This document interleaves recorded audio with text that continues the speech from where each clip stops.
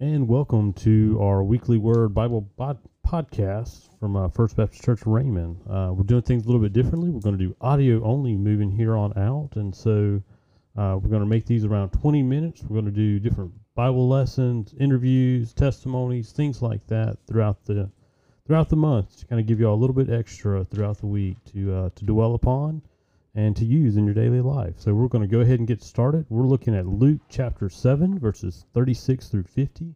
Brother Mark preached on these texts out of Matthew, and so we're going to look at Luke. It goes into a little bit more detail and a parable at the end, and so everybody likes a good parable, and so we'll just go ahead and start with our introductory questions. So without listing them all out, what are some of the biggest debts you carry right now? For me, it's obviously would be a house and then student loan debt. Okay, Followed house. closely by that. Yeah, so we got house, student loans, I'm sure a house or cars, anything like that. I think we all kind of carry many of those same debts. What would you do if someone paid off the largest debt that you owed? Hallelujah. Hallelujah. Yeah, I mean, it would free up a lot of money monthly to be able to do whatever, you know. Yeah. Unfortunately, some people would get into debt all over even again. even more debt. Yeah. But hopefully not. I know if we didn't have a house note, man, what we could do with that money and what our free time would look like would be completely We need different. David Ramsey here today. Yeah, Dave Ramsey. David, well, yeah. Actually, I don't know if his name's David or not, but that's an interesting I think he goes thought. by Dave. You're right. What would you feel for that person, and how would you express your gratitude for that one to pay off your debt there? You would be appreciative. You would express your gratitude probably in a number of ways. Anything from just saying thank you to a card, to being in debt for the rest of your life as far as your attitude toward them. Oh yeah, like I would definitely feel like I owe them something. Like there's a part of me that I need to give to them. There's like free advice for the rest of life, or if they need any kind of computer help or whatever, any of those things that people ask. And I do want to mention something that happened to me personally that kind of puts flesh on the bones. Somebody did something for me when I was in my 20s, and it was quite extraordinary. And I do not wish to express who or what because that would take away their blessing. But it was extraordinary, and it was an older person that did this for me, and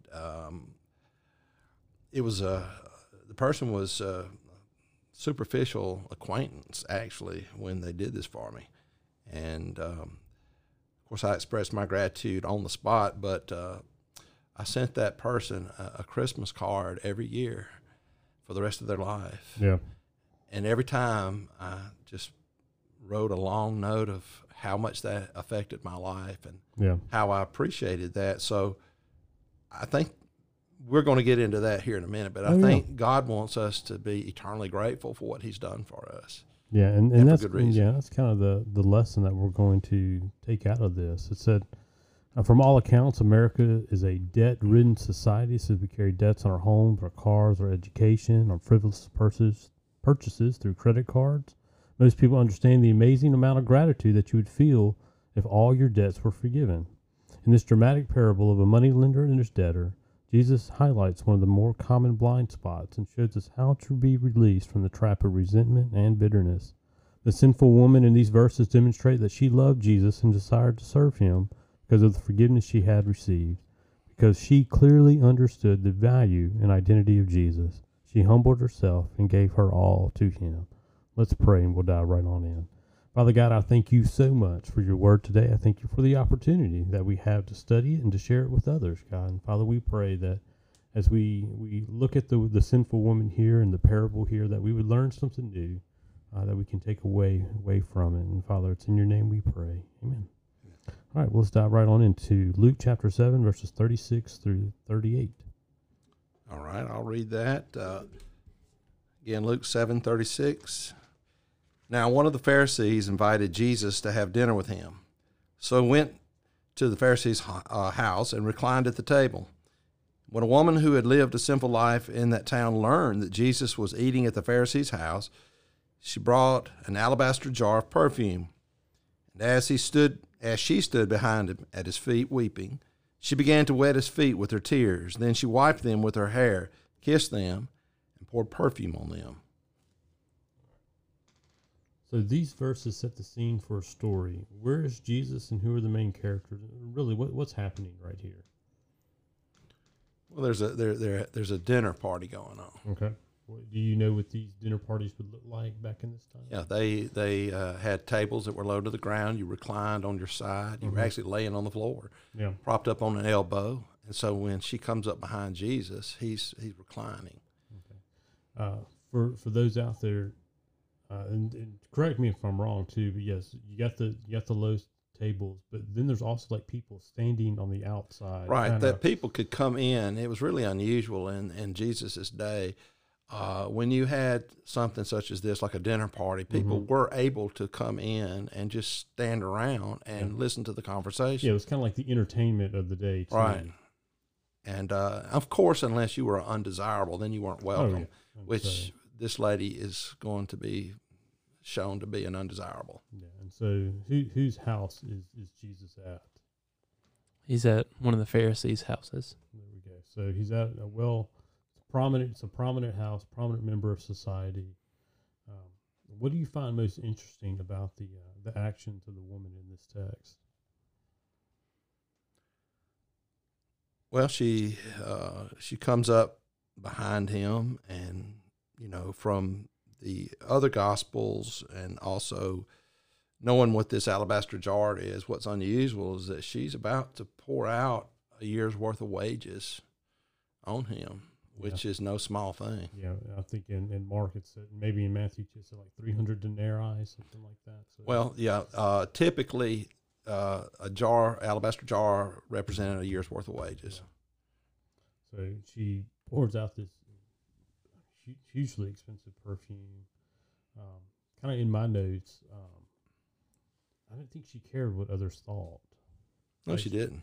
And I thought that was something very nice, because we see the opposite of that in the Pharisee, who definitely is caring what other people think about him and in his community too. So they're like the two opposite ends of the story right here. And so, but Luke focuses in on the woman. What risk did this woman take by coming into the house of Simon here, the Pharisee? What does this tell us about her? She was extraordinarily grateful. Okay. Because, as we shall see, she was a simple woman, and usually that meant she was a prostitute. Yeah. And these dinner parties they had in people's homes, you could walk in and observe and just listen. You stood in the background and you were quiet. Unless you were one of these undesirable people, then, you were viewed as, almost like a leper. And so she knew, based on her reputation, that they would be thinking things. And yet her gratitude was so strong, and her love for Christ was so great, that she just ran right through those barriers. Yeah.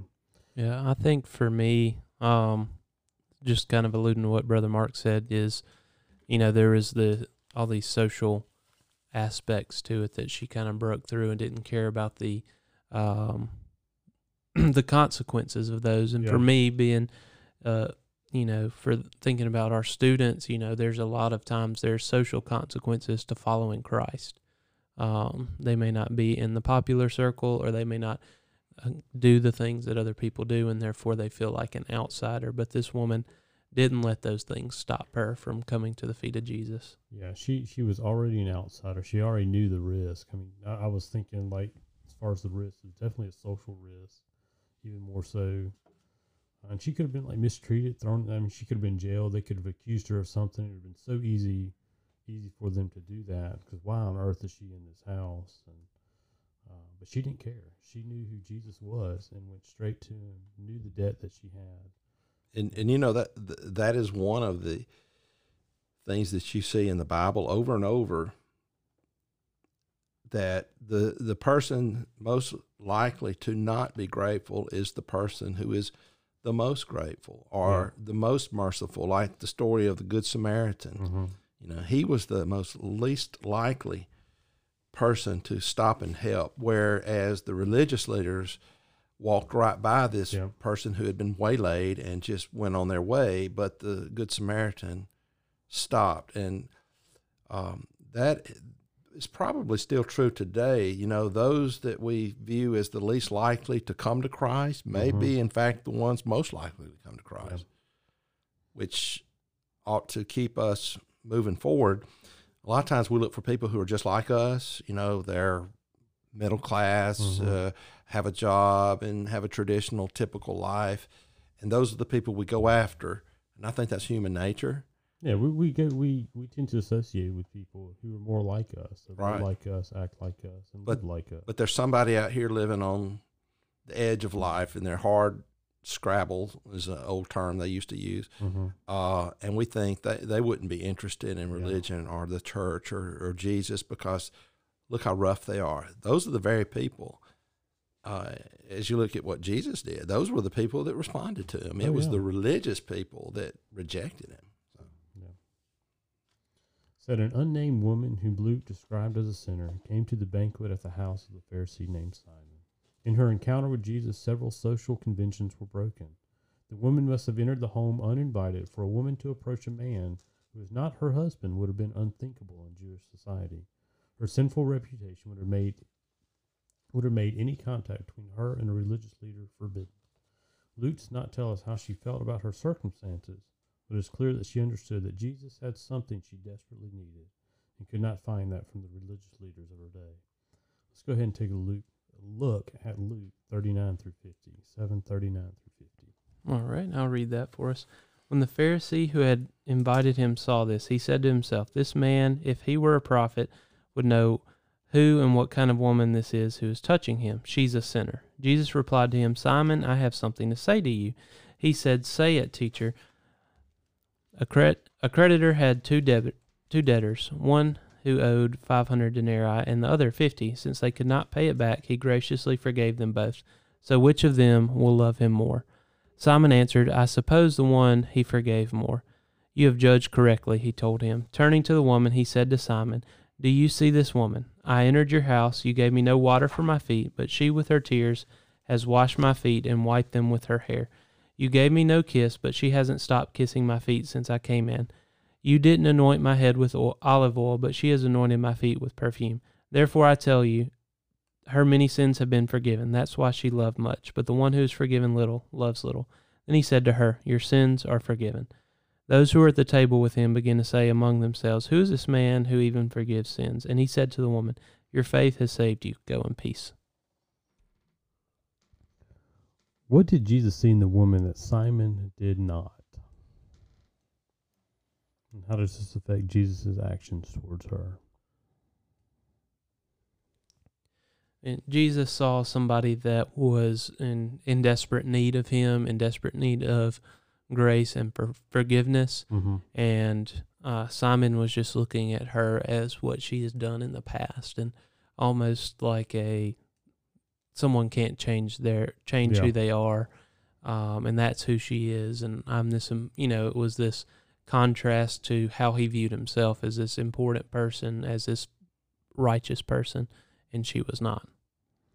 Yeah, it's Jesus to me just saw someone who was so broken by sin, who needed to be saved, and then just her gratitude towards that Savior, breaking the alabaster jar, and Jesus saw her and forgave her. What seemed to be Jesus' main concern in this passage, in this whole thing? What was his major concern?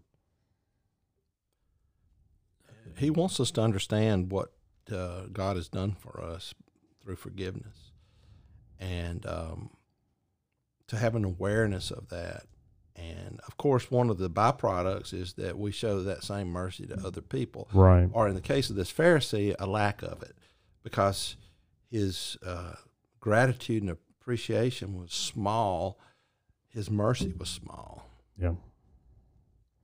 So Contrasted with the woman's humility and thankfulness, Simon's response revealed the haughty and critical nature of his heart. Because Jesus showed compassion, Simon doubted that Jesus was a prophet and doubted that he would have known the woman's background. Simon expected Jesus to fawn over him and be impressed with his religious activity and devotion. So Jesus led Simon to a clearer understanding of the woman's motives through the use of a parable. So what was the point of the parable? Here found in verses 40 through 43. And the point was that people that are forgiven show gratitude for that, and people who are forgiven much usually show an extreme gratitude, and more gratitude than someone who had nothing to be forgiven. Yeah. What conclusions did Jesus' parable and questions help Simon reach? Sorry, what conclusion did Jesus' parable and questions help Simon reach? That he was an ingrate. Mm-hmm. That to me was what Jesus was showing Simon, that you're an ingrate and you're also misinformed, because this woman's actions represent the gratitude that's in her heart. Right. Apart from who she was, which we're all sinners. We all have a debt. That's why he showed that both people in the parable had a debt. One was greater than the other one, which reflects that we all have different levels of sin in our life. However, any sin separates us from God. Correct. So. When you look at Simon, he was missing the point. Mm-hmm. And I think a lot of us, we miss that point. What would it have cost the moneylender to forgive the debtors? And what does this tell us about the forgiveness we have in Christ?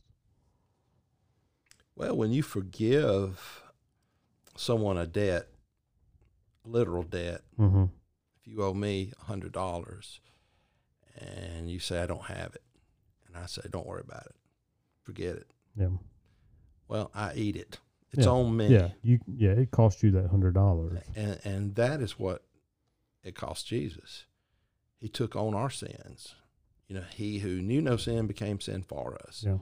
So he literally took on the sin of the world and paid the price for us. Yeah, and to me, it's like Jesus would pay the ultimate price. Something that we could not completely understand or even know. It would come at a great cost to him. And so it does cost to forgive. And I think a lot of people don't realize that either. It says, how does our gratitude for who Jesus is increase as we grow closer to him?